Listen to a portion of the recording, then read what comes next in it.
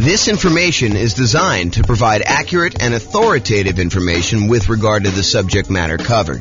It is offered with the understanding that the presenters are not engaged in rendering legal, accounting, or other professional services. If legal advice or other expert advice is required, the services of a competent professional should be sought. Welcome to the Surprise Real Estate Investing and Real Estate Financial Planning Podcast. Learn all about investing in real estate in Surprise, Arizona, with a combination of real estate financial planning and modeling with numbers specific to Surprise, plus syndicated, more generalized recordings of live and pre-recorded real estate investing classes. Not all of them specific to Surprise. Be sure to stay tuned after the podcast for a message from our sponsors. Well, good morning and welcome, everyone.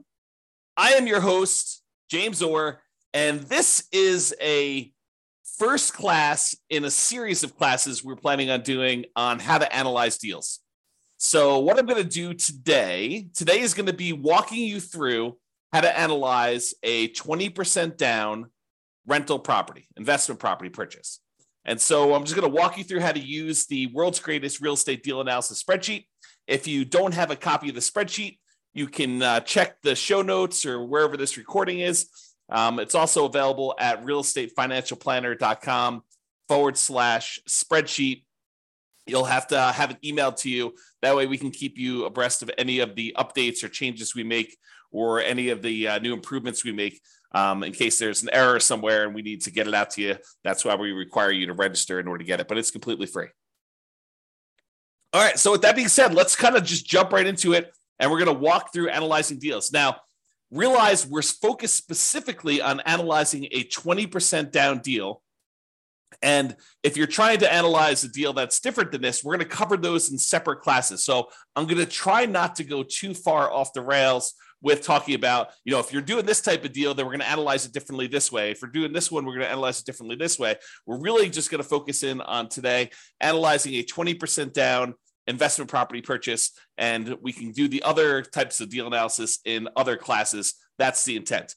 Also, it's not quite done yet, but by the time most of you will listen to this recording, because I'm going to do it well before it arrives on the podcast, but in the show notes, I'll have a link directly to a deal analysis example of a 20% down property in your city specifically. So I'll do all the analysis for the 300 cities. We'll have those posted to the website. So just go ahead and check the show notes and click on the link, and it will walk you through a web-based version of this spreadsheet using numbers from your particular market. And if you happen to be an expert in your market and you're like, James, your numbers are off a little bit here.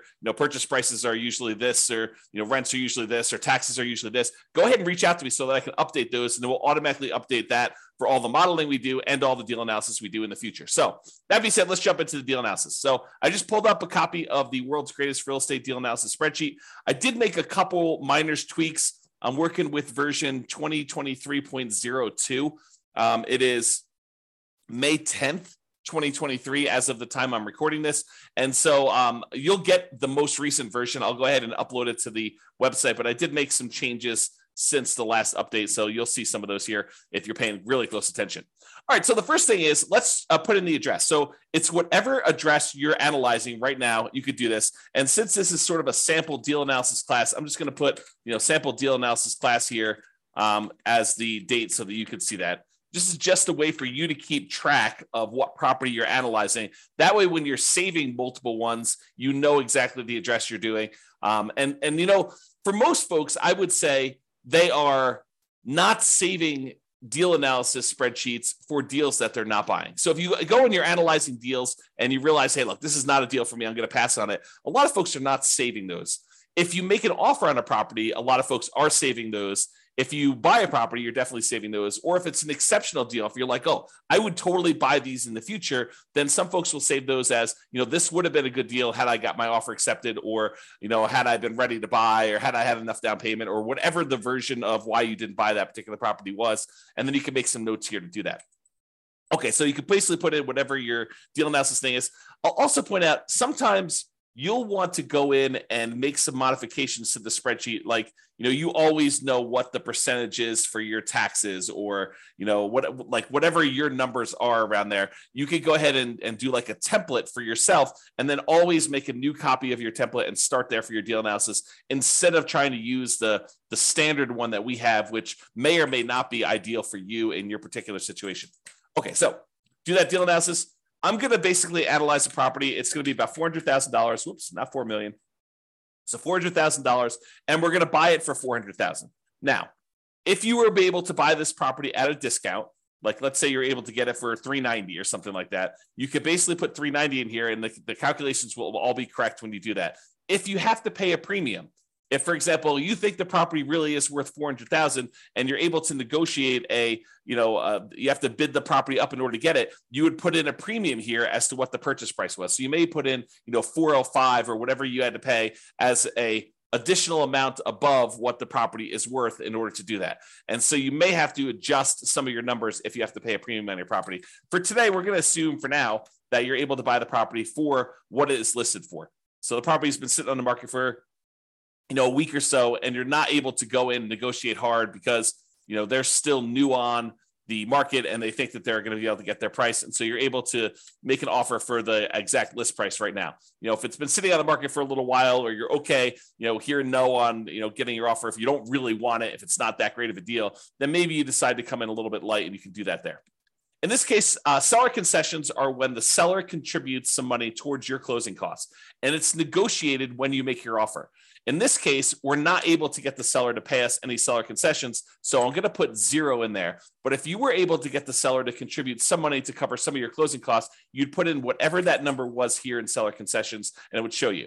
And we also show you what percentage the seller concessions were. That way you could see if you're going over the number that you need for your loan type. So if you go call your lender, you're like, look, you can't have anything more than 2% in seller concessions, then you know that this number can't be more than 2% here. And you'd have to go ahead and realize that don't negotiate more than 2% because you won't be able to get any. Okay. So in this case, though, we got 0 in seller concessions, no dollars in seller concessions. And for this particular deal, I'm also assuming that you are putting 20% down on this. So you're going to put $80,000 down on a $400,000 purchase, and that's what you're putting down on this particular property. If you had put less than 20% down, if you're trying to buy this as an investment property, well, actually, I told you at the beginning that we're not going to go over these other examples. So I will cover this in another class, but realize you'd probably have private mortgage insurance if you did less than 20% down. But we'll cover that in a future class. I'm trying to stick to just analyzing the 20% down version today. All right, so closing costs. So this is a really interesting discussion. So for closing costs, you're going to call up your lender and you're going to find out what your estimated closing costs. In a lot of cases, they're not going to be able to give you an exact number. Some cases they will, but in most cases, they're not going to be able to give you an exact number. But closing costs, in my opinion, are not just the closing costs from the lender. They're not just the fees that the lender is going to charge you in order to get the deal. I also like to include in here all the other costs it would take you in order to buy this property. And that includes some things that I think a lot of folks don't usually take into account when they do their deal analysis. For example, if you paid to have an inspection done on your property, if you go and hired a home inspector and had the inspector come in and inspect the property, I think that should be included somewhere in your spreadsheet. Now, you can include that in your rent ready costs as a cost of getting the property ready to rent. You can include it in your closing costs, or you can include it, somewhere else if you wanted to do it as an additional expense somewhere. I tend to prefer to put it either into rent ready costs or closing costs. Now, here's a couple other weird gotchas on that. So sometimes you're going to pay for your appraisal not on the closing settlement statement. Sometimes the lender is going to say to you, hey, we need to get an appraisal done. I'm going to send you a link to my portal for you to prepay for the appraisal using your credit card. You're going to go on there and you're going to actually pay for the appraisal there. Make sure you include the cost of your appraisal here so that you actually take into account the cost of it. Now, at some point in time, you will probably have a property under contract where you end up not closing on it, where you've gotten through the point where you've inspected the property, maybe you've paid for the appraisal on the property, and maybe the appraisal comes in low, or you're unable to negotiate an agreement on the things that need to be repaired in order for you to buy the property. And so you're going to have occasionally a property where you pay for an inspection and or an appraisal, and you end up not buying the property. So where do you put those expenses on properties that you've never actually closed on, but that you have in order to acquire the property that you're eventually going to acquire. So you might go through a property where you paid for an inspection, you paid for an appraisal, and you didn't buy the property. Those expenses, in my opinion, need to be covered somewhere. It needs to be covered as part of the investment you made in order to buy whatever the next property you're buying is. So for me, I like to include any previous inspections and appraisals I had to get to the point where I'm buying the property that I'm currently on. So I sort of associate any inspections or any appraisals I have on properties that I'm about to buy the next property with, if that makes sense. Okay. So really the intention is, look, I had to go through this one property that I ended up not buying in order to be able to buy the property that I'm now currently buying. So I need to take into account those expenses there. And I would usually either put those into rent ready costs or to closing costs. Either one of them works. It's really just covering that expense somewhere so that you know exactly what you have into the deal. Okay. So closing costs, in this case, we're going to assume that it's about 1.1%. You call up your lender and you got those, and you adjust it so that the number, the cash amount you have in the deal is correct, or you have this rent ready cost. So let's talk about rent ready costs. What is a rent ready cost? A rent ready cost is money you're going to need to spend on the property after you acquire it to get it ready for rent. Sometimes we buy essentially brand new properties, and brand new properties still have rent ready costs. For example, a lot of my clients buy new construction properties, and when they buy new construction properties, there are things that the builder does not always provide that we need to pay for. Sometimes it's blinds for all the windows. Sometimes it is, fencing for the property. Sometimes it's new appliances, like the builder decides not to include the refrigerator in their deal, or you choose not to pay for the refrigerator from the builder because there's a premium on it. And so you have to decide what you're going to do there. So even for new construction properties, there tend to be things you need to do on a property to get it ready for rent. And usually what we do is we look at the inspection report to get an idea of the things that we need to do to a property to make sure that it's ready to go. You're always going to get, when you get an inspection, you're going to get a list of the things that the inspector believes should be handled, should be addressed on the property. You will be able to negotiate some of those, some of the time, with some sellers to get them to cover those.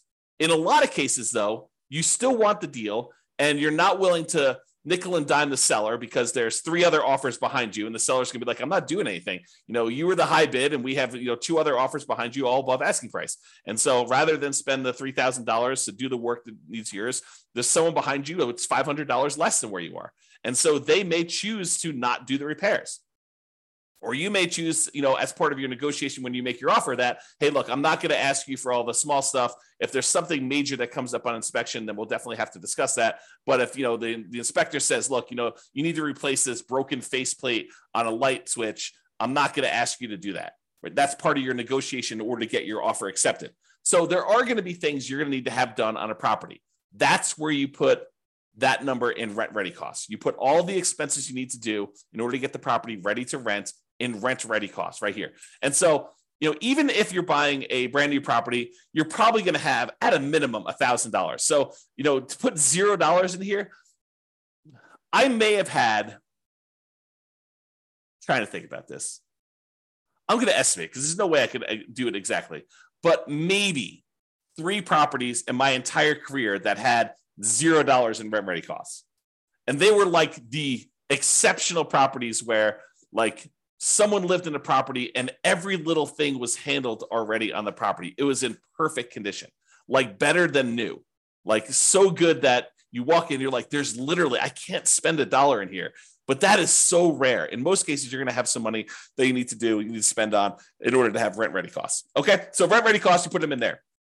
Now, we're going to go down here in a second. We're going to look at different rents on this property. I'm going to show you what it looks like here. But this would add up if you had cumulative negative cash flow. So let's go ahead and assume for a second that you're only able to get, I don't know, let's call it $2,800 a month of rent on this property. Okay. So now you've got negative cash flow. You put in, we're estimating, it's not true, but we're estimating for this particular property that you have $2,800 a month in rent on it. And you can see from it that you have negative $329 per month in negative cash flow. So what then happens is this calculation, this is actually going to go calculate how much cumulative negative cash flow you have over the entire ownership period of the property. And if you want to see how we do that calculation, I'll go into overrides. We'll show you all what's going on here. So if we go look up the cumulative negative cash flow, just scrolling down until I find it. So here it shows you what the negative cash flow is per year on the property in the first year.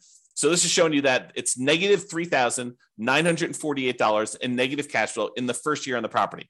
And you could also see here, this is the little spark line. The spark line shows you, the red dot shows you where it's negative, and then you can see where it eventually levels out and you have no negative cash flow on it. Okay, so first year, about negative $4,000. However, in year two, your mortgage payment stays the same, right? Your principal and interest part of your payment stays the same. Your taxes, they go up a little bit. Your insurance, that goes up a little bit.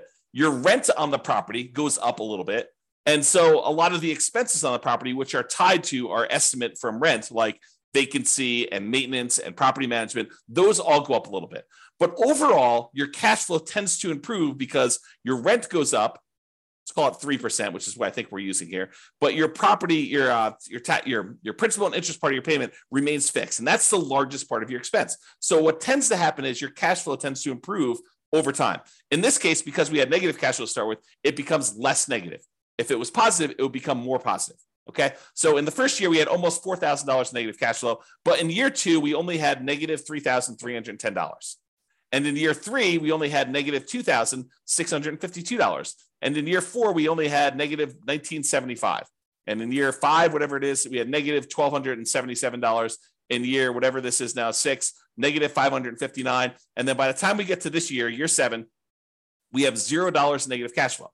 So what the software does is it actually sums up all of these numbers for you and tells you what the total amount, the cumulative total of negative cash flow you have over this entire period until you no longer have negative cash flow. So we estimate that you're not going to have negative cash flow on this property.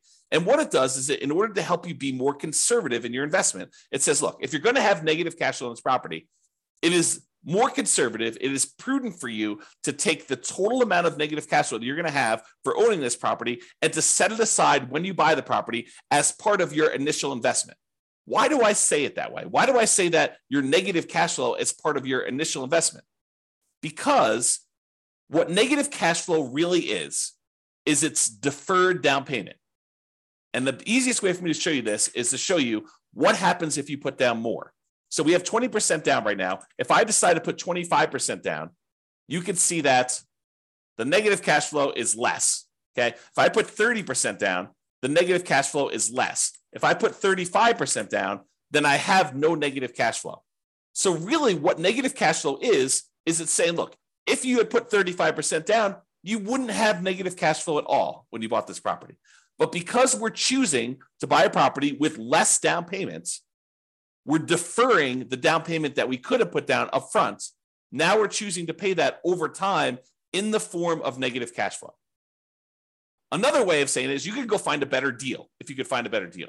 But if you're saying, look, I've gone and I've looked at my marketplace, I've analyzed 100 deals, and this is what deals are in my current marketplace with this interest rate, even if I'm looking for the best deals. Sometimes that happens. You could choose to go to a different market. You could choose to apply some of the 88 strategies we have to improve cash flow. Or you could say, look, based on the criteria that I have, the deals that are available in my marketplace, the interest rate environment that we're in, the rents we're able to get, all of those things say, look, if I put 20% down on this deal, it's going to have negative cash flow. And so really what I have is deferred down payment in the amount of $13,721. Okay. Now, what I want to point out to you is it better for you to put the 20% down or to put aside or to put more down and not have the negative cash flow? So in this case, we would have to have $13,721 set aside to address any negative cash flow we had in a particular marketplace, because in this case, we chose to put 20% down. Okay. So it's $13,721. Let's call it $14,000 just to round up. So if we had put 25% down, we went from $80,000 down payment to $100,000 down payment, which means that we put an additional $20,000 down. We had $14,000 in negative cash flow, or now we can put 25% down and we have $20,000 more and $100,000 down total, and we still have negative cash flow. If we put 35% down, which is about, let's do 34% and see where it is. 34%, 33%. Okay, so 33%. So instead of putting $80,000 down, we could have put $132,000 down and not had negative cash flow. In other words, we could have put $52,000 more down to acquire this property, or we could have set aside $14,000 to address the negative cash flow issue. Would you rather put $52,000 down or put $14,000 more into a savings account to address the negative cash flow issue you have on the property? The choice is yours, right? Because you could have put $52,000 more down, or you could have put $14,000 aside in order to address the negative cash flow. That's the difference, right? That's the difference between putting it up as down payment or setting it aside as deferred down payment in the form of negative cash flow over time. Okay, so let's go back to 20% down. We've had that discussion. So if you had any cumulative negative cash flow, it'll calculate it here, and it will use that as part of your return, because now you have this cumulative negative cash flow in addition to your down payment and your closing costs and your rent ready costs. That becomes part of your investments when we calculate return on investment, because you have to have that money set aside to prudently make this investment in addition to reserves, which we'll talk about here in a minute. All right. Okay. So now it tells you your total amounts that you invest in the property. $80,000 for the down payment, $4,400 for closing costs, about $3,000 in rent ready costs in this example, about $13,721 in cumulative negative cash flow that you've just set aside somewhere in a savings account, maybe with your reserves, where you have those ready, available for the negative cash flow that you inevitably get. I don't want to confuse the issue. However, this is probably not the amount of money that you will need for your negative cash flow, because we do have some cash flow from depreciation. When you buy a rental property, you get tax benefits of owning the rental property. Those tax benefits can be used to look like cash flow, cash flow from depreciation. The tax benefit is called depreciation, so we call it cash flow from depreciation. So you could actually say in each paycheck you get from your job, you say, look, I know at the end of the year, I'm going to get this depreciation benefit by owning this rental property. So instead of actually just waiting to the end of the year for my tax return to be done and getting a refund by overpaying my taxes, what I could do is I could go into my job, my employer, go to HR and tell them, look, I would like to make some adjustments to my exemptions because I know that I'm getting about this amount back on my taxes at the end of the year. So I can adjust my exemptions so that I get more in each paycheck that I could then use to address the negative cash flow on the rental property, or to supplement positive cash flow if you were getting positive cash flow. It doesn't have to be negative. So in this case, it shows you that using the below market rent that we just put in here for this example, that negative $329 in cash flow plus $206 in cash flow from depreciation, which we've estimated based on our effective income tax rate. So you have to put it in here to estimate it. It's based on your actual income tax rate. But in this case, we just use an estimate. You can put whatever your number is here. So now we're saying that $206 is expected to be cash flow from depreciation, negative $329 from cash flow. So really the total between these two is the sum of these, or negative 123. So it's not really negative 329. It's really negative 123. So this is conservative. Okay. That's why we're saying it's more conservative to do it this way, even though really you're not going to have anywhere near that much negative cash flow. It's going to be more like negative $123 a month instead of negative $329 a month because of the tax benefits, the cash flow from depreciation. All right. I think I covered that. So this calculates your mortgage amount. Then you're going to call up and you're going to get your mortgage interest rate from your lender. In this case, since we're putting 20% down, it's probably going to be in the 7% range right now, maybe even a little bit more. All right. So that's going to adjust your cash flow a little bit too. We're going to do a 30-year loan, 360 months. You'd get that from your lender too. If you're going to decide to do a 15-year loan, you'd get that, it'd be 180. In this case, we're doing a 30-year, 7% down, 7% interest rate, 20% down loan to do that.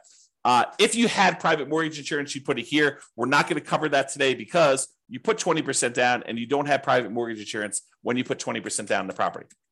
Then the income of the property. So I had put this arbitrarily low to have this whole discussion about cumulative negative cash flow. In this case, let's say that rent is $3,200 a month, which means that you're getting a slightly negative cash flow on this particular property as of right now with the current assumptions. Okay, so it's showing you what your negative cash flow is so far, which we're going to make some adjustments here. It's actually going to change a little bit. All right, vacancy rate. So vacancy rate is not an exact number. And I'll give you an example to prove this to you. let's say you have a property whose rent is really $3,200 a month. That's fair market rent. But let's say you decide you're going to rent this property. You really want to have no vacancy. So you're going to decide to rent this for $1,000 a month. It's supposed to be $3,200 a month, but you're going to decide to rent it for $1,000 a month. Are you going to have a lot of vacancy if you're advertising a property at $1,000 a month? Probably not. Your vacancy is going to be very, very, very, very low if you do that. What if you decide it's a $3,200 a month rental property that you're going to try to get $4,500 a month? Are you likely to have more vacancy then? Sure, you're trying to get above market rent to do that. So really, vacancy is a function of the rent that you charge. And rent is not exact either. In most cases, rent is a small range, right? No two properties are completely identical, and no two people are completely identical. And so rent tends to be this slight range. It could be really $3,100 to $3,300 or $3,000 to $3,400. So there's this range of what rents could actually be. And you might find that one of the things we recommend is you start 60 to 90 days ahead of your current tenant leaving the property. So 90 days before your current lease is up with your current tenant, you approach the tenant, you say, look, rents are going to be this if you renew. Are you going to renew? We need to know because we're going to start marketing the property and we want to get our next tenant lined up before you move out. And so they're like, I don't know what I'm going to do. I'm going to make a decision. So usually within a week or so, they tell you what they're going to do. I plan on renewing. And either they renew and you don't need to worry about anything, or they tell you we're planning on moving out. Great, you're moving out. Now what you do is you go start marketing your property for rent. And what we tend to do is we start at a much higher rent than we think we can get. We're sort of testing the market because we have 60 to 90 days left before we have to find a tenant. So we start at this higher price. We see if we get any calls. You don't get any calls, we drop it a little bit and we keep marketing. Don't get any calls, we drop it a little bit, keep marketing. We start getting one or two calls. Okay, we drop it a little bit until we're finding that sweet spot of testing the higher rent. That way we get the highest possible rent we can get by starting early and testing high price. That's how you do it. So if you do that, if you're starting 60 to 90 days ahead of time and you're testing your rent and you're coming down after marketing it for a week or so, then you should have, over a long period of time, on any given rental period, it could be higher than this, but over a long period of time, your vacancy rate should be about 3%. You could choose to change your dynamics, try to get a higher rent, not start 60 to 90 days ahead of time, and you could have a higher vacancy rate. Or you could say, I'm going to price it as to whatever I believe the market rent is, plus a little premium, start really early, and make it such that vacancy is about 3%. So vacancy is a number that you can't just ask somebody what the vacancy is in a marketplace, because your marketing strategy, your rents, your ability to persuade somebody, your salesmanship, and when talking to a tenant on the phone and getting to the property, and how well you maintain your property are all factors in what your own personal vacancy rate will be. Sure, you can use the vacancy rate for a market as a guide as to what we're seeing, but that should help you adjust your other metrics too, not just vacancy. Okay, so I'm going to use 3%, but really vacancy is a number that you said. I think somewhere between 3 and 5 seems really reasonable for most folks. Property taxes. So for property taxes, you're going to actually look in the MLS or the county's records. You're going to get the property taxes for this particular property. Realize, though, that if you are converting this to a rental, and in some markets, they have homestead exemptions where taxes are artificially low for someone who is living in the property as an owner-occupant, or maybe there's a senior tax exemption if there was a senior living there. You can't always use what the taxes are for the property, especially if you're changing the use. If it was an owner-occupant property and they were getting some type of homestead exemption, some type of lowering of their tax rate, you can't use what their taxes were. You need to know what the taxes are likely to be for a rental property in your market based on the percentage of the price that you're paying for the property. And then you should estimate it so that you're not artificially putting in here, oh, look, taxes are $1,500. This property cash flows like crazy. But really, when you buy the property, as soon as they reassess the property and they adjust it for you being a non-owner occupant investor owning the property, they're going to go up to $3,000 a year. You can't do it that way. You need to adjust it yourself so that you can estimate what the property taxes are going to be for you in your particular situation. Okay. So you can't just look it up and put it in here. You need to think about it. You need to make sure that it makes sense for you. All right. Property insurance. You're going to call up your insurance agent. You're going to get a quote for a property. Usually what we do is we get a quote for a property like this. We're looking at, in this case, $400,000 properties. So you're going to talk to your insurance agent and say, look, I'm looking at properties between $350,000 and $450,000. They got these types of characteristics. what is a property insurance quote that I could use for those? And what would it be if it was on the low end, the 350,000 side, or what would it be if it's on the high end of the 450,000 side? And you're going to get an estimate from them. Now, if you decide you're going to pursue this property, like you're about to write an offer, or you are, under contract to buy the property and you're in your due diligence period, this is when you firm up your numbers. You're not calling, in most cases, you're not calling your insurance agent every time you're analyzing a deal. You're not making, 15 calls a day to your insurance agent to get 15 quotes on 15 properties that you're really not super serious about buying. You're just analyzing them to find out if it's a deal you should pursue or not. So you're getting estimates, you're using those. And then once we decide to move forward with the property, either before we make an offer, if you're a little bit less sure about insurance and stuff like that, or in most cases, when you're a little bit more sure and certain and you've got some experience, it's usually during your due diligence period after you've put the property under contract. Okay, so you're going to estimate that. This is actually a little bit low. I'm going to put it up here. We'll say it's $1,800. In fact, that may even be a little low, depending on the insurance policy you get and how much of the risk you're taking on yourself. We did a whole class on insurance, which we'll probably do another one where we talk about like how your insurance rates can change based on your situation, how much risk you're willing to take on yourself and your premiums. Okay, in this case, there's no HOA. So we got that. So we're down to negative $41 in cash flow. If you have any utilities that you're paying as a landlord, you put those in here. If you have any other expenses you're paying here for the property, like snow removal or something else that you're paying for, you could put those in there as other expenses. Maintenance on the property. So I separate out maintenance and capital expenses. We have a whole class on how to calculate what number you should put in for CapEx. Some people choose to include it in maintenance, but you'll get a feel for this over time. But part of it is you need to look at the dollar amount that you're doing and make sure that the percentage makes sense to you. So if you figure out, what the maintenance you expect to have on the property, how many on average, plumber calls and electrician calls based on the condition and the age of the property, the effective age of the property. You'd want to estimate this, carpet replacement or flooring replacement on a property between tenant turns, how often that's going to happen. You can estimate all this for maintenance and make sure that your number makes sense there. I'm going to use 10% for this case. I think that's in the ballpark for a lot of properties, especially newer properties. However, if you've got a much older property, this number could be twice that. So just realize that, that this could be a wide-ranging number depending on the quality of your property, and realize that you need to adjust for that. The capital expense number, when you go through the capital expense worksheet, you'll see that this number is usually pretty significant because you should be setting aside money for that roof. It's coming. You're going to need to replace the roof at some point. That you're going to need to replace the furnace. You're going to need to replace the air conditioner. So you got a budget for these things. Those are examples of capital expenses that are coming. And the life cycle of these things generally. And so you could say, look, roofs last about 20 years in my marketplace or whatever it is normal in your marketplace. And so you need to take the price of a roof, adjust for inflation out into the future and say, it's 10 years old now, so I only got 10 more years left on it. Or it's brand new, I got about 20 years left on it, and adjust the price you're paying 20 years in the future with some inflation in there and calculate what you need to set aside. That's the whole CapEx class. Go watch that one for details on how to get this number. All right. And then management. In this case, if we had a professional property manager and they were charging us 10% of gross rents, this would be negative $41 a month. In this particular case, I'm going to say you're managing it yourself, and that significantly changes the cash flow numbers. We went from being negative $41 a month to now we are positive $269 a month, and we no longer have that cumulative negative cash flow thing either because we decided to self-manage. If you're going to hire a professional property manager, put this in here. If you're going to say, look, I actually have some hard costs of doing property management. I need signs, I need lockboxes, I need all that stuff. And you want to set aside a certain number in here. Maybe you decide to put in, not 0.5 there, 0.005. Hey, look, I need to set aside about, probably that's even a little high. Let's do 3.5.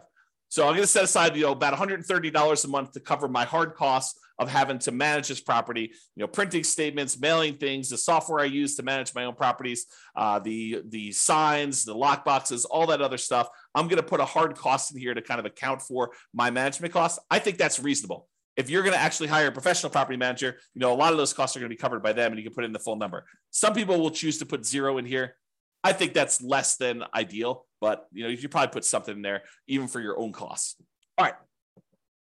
Then we estimate what the land is worth because when we calculate depreciation, we cannot calculate the value of the land when we calculate our depreciation, it's only the value of the building. So we estimate what the land is. A lot of times you can get this from your CPA, or if you go onto the county website, sometimes they'll tell you what the value of the land is estimated at, and you can then use that as a defensible position for putting in what the land value is, and you can use the rest of your purchase price as the value of the property, which we do automatically in the spreadsheet. So put in whatever land value is. It shows you what the dollar is.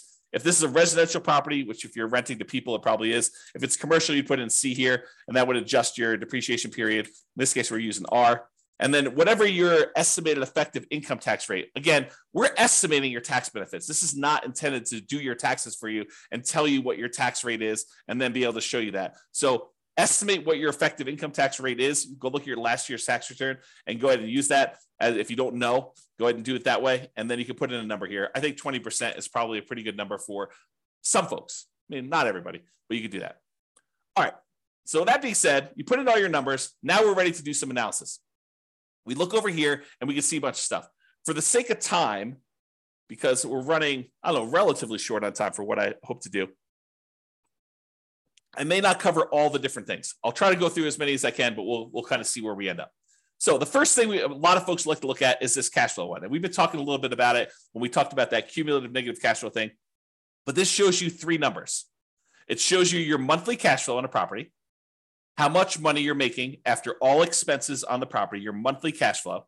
And it shows you that number right here, $269 a month. It also shows you your estimated cash flow from depreciation, that tax benefit you get by owning this rental property. And then it sums up these two numbers and shows you what we call true cash flow. True cash flow is simply the sum of your monthly cash flow on the property plus the tax benefits you get by owning that property, the cash flow you'd get from depreciation. It is the true cash flow you would get by owning the rental property. And that happens to be $475 a month if you bought this property with 20% down, okay? Then it uses some of these numbers and some of the other calculations, and we look at what our return is in dollars for the first year. So if you want to see the first year, if we just look at the raw returns, we're making about $12,000 from appreciation, the tendency for property values to go up. We're estimating a 3% appreciation rate, and so we're making about $12,000 from appreciation. Now, this is true whether we are just looking at the dollars for not including reserves, and if we're including 6 months of reserves, or if we're including 12 months of reserves. That's what these three different ones are. This is the total return you're getting in dollars if you have no reserves at all. This is the return in dollars if you have 6 months of reserves, and this is the return in dollars if you have 12 months of reserves. And so it shows you the difference in returns for those calculations. Appreciation is the same for all three, okay? Then cash flow shows you have $3,229 per year in cash flow by buying this property, and that's the same for all three. Then how much you're paying down on the loan, your debt pay down, that's the red bar. $3,251 is how much you're paying down on the loan in the first year on this property. And that's the same. And then that cash flow from depreciation, this number times 12, basically. And it shows you it's $2,473. That's your cash flow from depreciation. Then you have no reserves in the first one, so there's no gray bar, but there is a small gray bar here showing you what the return you're earning on the 6 months of reserves that you set aside. So we assume that if you're going to have 6 months of reserves, you're setting that aside in some type of account where you're earning a return. And for the 6 months one, we use 1% as the default. So you're earning 1%, you have it in some type of savings account. So you're earning $340 per year on setting aside 6 months of reserves. Then if you decide, look, I want to put aside 12 months of reserves, but because I don't need the full 12 months at any given time, I could take the majority of that and I can invest in something a little bit more aggressive, like stocks. And so you might be able to earn 7 or 8%. Let's call it 8%. I think that's the default. And so you're earning $2,721 per year on setting 12 months of reserves aside in the stock market. Because we're going to set those reserves aside, we're actually going to take into account the return we're earning on those reserves. So it shows you now the total amount in dollars you earned in year one for these three different scenarios. If you're not taking into account reserves, you're earning $20,953. If you put aside 6 months of reserves in a 1% account, you're earning $21,293. And if you do 12 months of reserves, you're setting those aside in an account at 8%, you're getting $23,674. Okay. So it shows you the dollar amounts of the three different situations. Now, you're like, dollar amounts, that's really good to know, but Obviously, if I have to put a lot more down in order to get that return, that's a different return on investment than if I had to put very, very little into this deal in order to get those returns. And you're right. And so what we want to look at is the return on the amount you had to invest, or return on investment in year one. And that's what these three are. And they match up. This is the return if you had no reserves. This is the return if you had 6 months of reserves. And this is the return if you had 12 months of reserves. And so it just shows you very clearly that your overall return is 23.97 if you are ignoring reserves, which you shouldn't, because in order to make the investment, you really should have reserves. So this does take that into account. It calculates now what your return is if you set aside 6 months of reserves and this total cost to close. Okay. So 20.39% is your overall return. And it shows you what the breakdown is. It shows you that, look, you're earning 11.49 from appreciation. 3.09 is your cash on cash return. 3.11 is the amount of return you're earning from paying down on the debt. 2.37 is the amount you're earning from your cash flow from depreciation. And then I can't even read that. 2 point something, or maybe it's 0.33 for your return from your reserves. And then your total amount is at top. Okay. And then this is the return if you put 12 months in. It's 19.5. So the dollar amount you earned by having 6 months or 12 months of reserves actually increased the more you put aside in reserves. But now the return you're getting on the investment, which includes the reserves in the denominator, actually goes down. So it suppresses your return by having this amount in the denominator, by having this amount that you needed to invest in order to acquire the property. So if you were going to lie at a cocktail party and tell them about how great your return was, and you were going to ignore reserves, you'd tell them 23.97. But that's not true, right? Because in order to invest in this property, you really do need to have reserves. So really, if you set aside 6 months of reserves and you were earning 1% on that, that'd be 20.39. If you were setting aside 12 months, it's 19.5. And if you're like, James, this 8% you're using for the reserves, that's not appropriate. Well, let's go change what that is. So do a search for reserves. And let's see. So here you go. The rate of return you're earning on the 6 months reserves, we have it at 1%, but you could override this. So the rate of return we're earning on the 12 months is 8%. So let's go ahead and change it. Let's say, I'm only really earning 4%. Great. Let's put it 4%. It'll adjust all these other ones. If you want it to go back up to 8% in year two, you can have it do that. I'll go ahead and leave it out for now. And then we go back here, and provided the software is working, it changes that number for you. So now it recalculates it. It recalculates what you're actually earning on that and what the overall return is. And you can override that for any year. You can override any number, right? You can change the return for that. You can change the return in dollars you're earning. You can do anything you want here and override any of those numbers. That's what all the overrides are for. Okay. Also, the interesting thing about overrides, which we'll cover in a class, probably not soon, but eventually, is because the way it's set up with all these overrides for all these different years, now we could track and see how your investment performs over time. You could put in what your actual appreciation was in year one. You could actually put in what your cash flow was in year one. You put in what your actual debt pay down was in year one and your depreciation benefit was in year one. And then we could see how your investment performs because you're using real numbers. So this could be a tool now, not only to do deal analysis when you acquire a property, it could also be your deal analysis over time to keep track of how your investment performs. Okay. And we'll talk about that in another class. All right, so now you're looking at this. And with these three numbers, I think for most people, that's what they're looking at to make a determination as to whether they invest. A lot of times they're looking at cash flow. A lot of times they're looking at their returns. A lot of times they're looking at this cash on cash return on investment, which is the green percentage as to how much they invested. And they're looking at overall, is this a profitable investment for me? I'm making $21,000 or so by making this investment. And it's about a 20% return. Is that meet your deal criteria? Is that something that gets you excited about buying this property? For some people, it's like, yeah, that's a lot better than what I'm doing elsewhere. Other people, it's like, heck no, I'm not getting out of bed for, less than 50% return or 100% return. It really depends on you, the types of deals you're doing, the type of strategy you're doing, your marketplace, and the economics that are going on. And so you got to decide what a deal is for you. Okay. So those are the top three. Let's talk about some other ones. This shows you your returns if you sold the property at this year. So if we look at year 6, you can kind of see the return you're getting is this 3 different returns, but it shows you the range of what they are if you sold the property. And it does take into account the expenses of sale.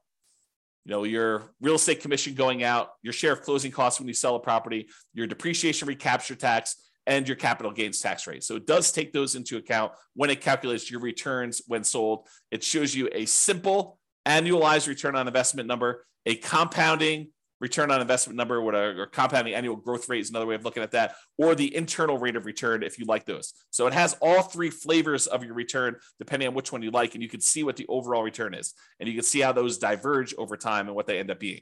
Now, you're like, hey, what are you using for the real estate commission going out? Because I'm an agent, I'm only paying half, or, I don't have, I'm not going to have depreciation recapture tax or capital gains tax because of this situation, do 1031 or whatever. Well, we've got the ability to override those as well, right? So you can go look at what those are, and you can say, look, I'm only going to have a real estate license for the next 5 years. So for the next 5 years, it's going to be, 3%. And then after those 5 years, then it's going to go back up to 6%. You can adjust those, and the software will then go do that math for you and show you how it affects your return by doing all that. Okay, so that's why it's designed to do the overrides the way it is. All right, but for now, it's going to be normal. All right, so you can now see all those returns. If you're a cap rate person, you're like, look, James, all this cash on cash is really nice, but I'm really a cap rate guy or gal. I want to see what cap rate is. Great, here's your cap rate. So it shows you cap rate over the first 5 years. It is the gray bar here, 7.19, 7.41, 7.63, 7.86, or 8.1.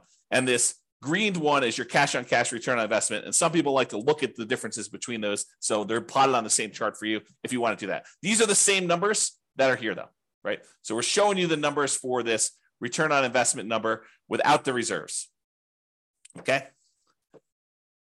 So these are more traditional non-reserve based calculations of these. Okay. Now, return on true net equity. So this brings up a discussion about what true net equity is. So true net equity is the amount of equity you would get if you sold the property and walked away. This is after your closing costs, after the real estate commissions, after capital gains taxes, and after your depreciation recapture taxes. Because when you sell a property, you don't get the difference between sale price and the amount you owe. That is, while we call that equity, that's not a real number. It's an imaginary number. Because if you were to go to sell that property, well, you're going to take a little off the top for your real estate commissions. They're going to take a little bit for closing costs. They're going to take a little bit for, your capital gains taxes, and they're going to take a little bit for depreciation recapture. So really what you're left over with is a much smaller number. That's true net equity. It's the amount you walk away with after all those expenses of sale.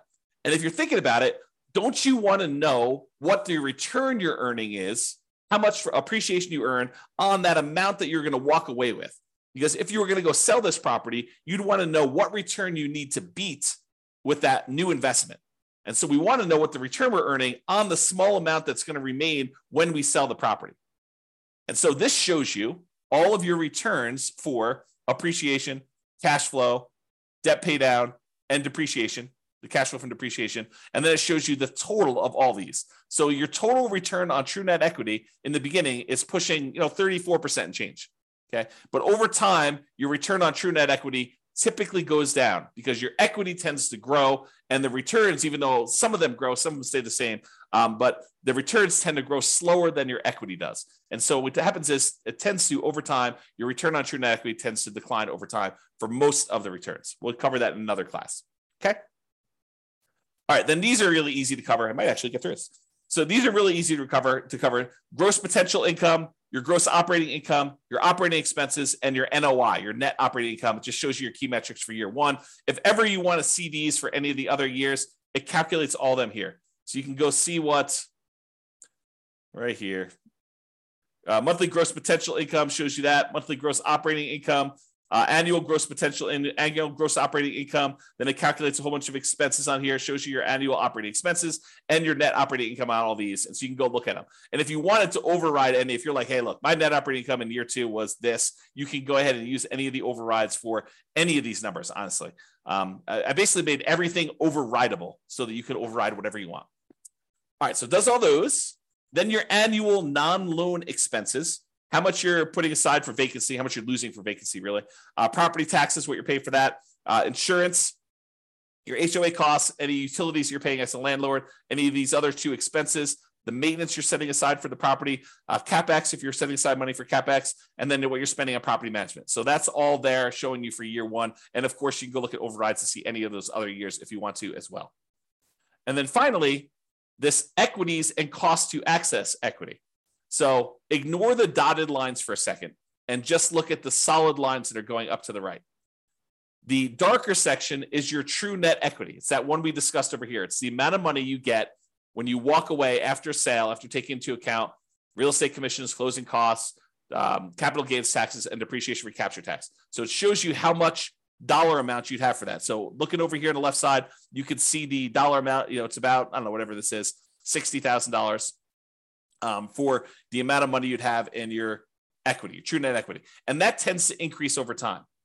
Now realize your cash out refi equity is how much money you could do a cash out refinance for a loan. And that usually is up to a maximum of 75% loan to value. You can adjust that percentage here. I forget where it is, but you can do a search for it and find it. But it's basically 75%. It is 75% loan to value. So if you did you could go to 85% loan to value on that one. It's going to change this chart and show you now your numbers are much higher. Okay. Let's go back and do the real number though. So 75% loan to value is what it typically is. And then it will show you how much equity you have to get up to that 75% loan to value. And so it shows you this light gray bar, how much cash out refi equity you have in your property. Now, that's all nice and good to know how much in dollars you can have in equity and to see that. What's more interesting though is how much money did you need to spend to get at that equity? What is the cost to access that equity? Because if you're able to pull out $5,000, but it costs you $5,000 in refinance costs in order to get at the $5,000, that's really expensive money.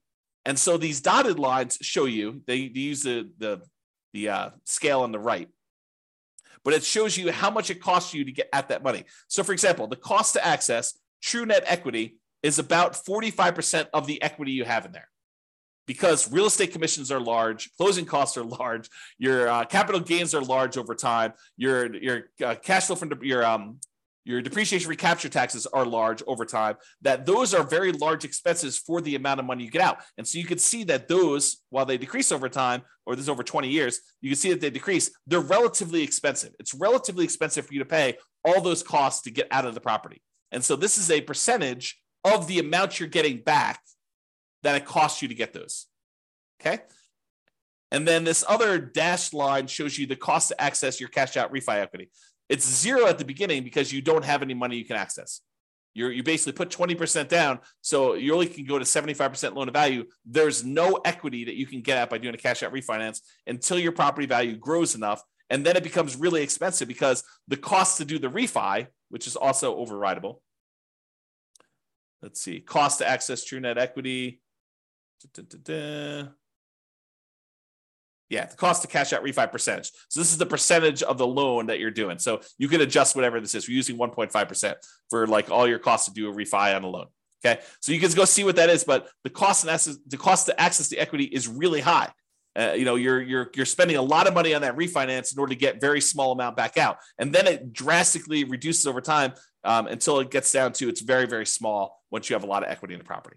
Okay, so this is it. This is the analysis we've done to cover a 20% down investment property purchase. Hopefully this helps you understand sort of the framework and how we do all this analysis and how it all works. We will cover how to analyze future deals. We'll cover everything from 25% down investment property to 100% down investment property. We'll do 5% down Nomad. I'll probably end up doing some creative financing stuff in here. We'll just go through a lot of different analysis so that you could see how this changes when you analyze different types of deals and how we look at these things and how the assumptions vary. That's all I got for you. I see we have no questions. Thank you all for coming live, everybody. We don't always have people on live, but thank you all for coming and have a great day. Bye-bye for now. With home prices up, mortgage interest rates up, and rents up, but not quite enough to counteract the higher prices and interest rates. Cash flow on rental properties in Surprise is harder than ever. Book a call with the Real Estate Financial Planner to apply our proprietary 88 strategies to improve cash flow on your rentals. See the show notes for a link to schedule your call and improve your cash flow today.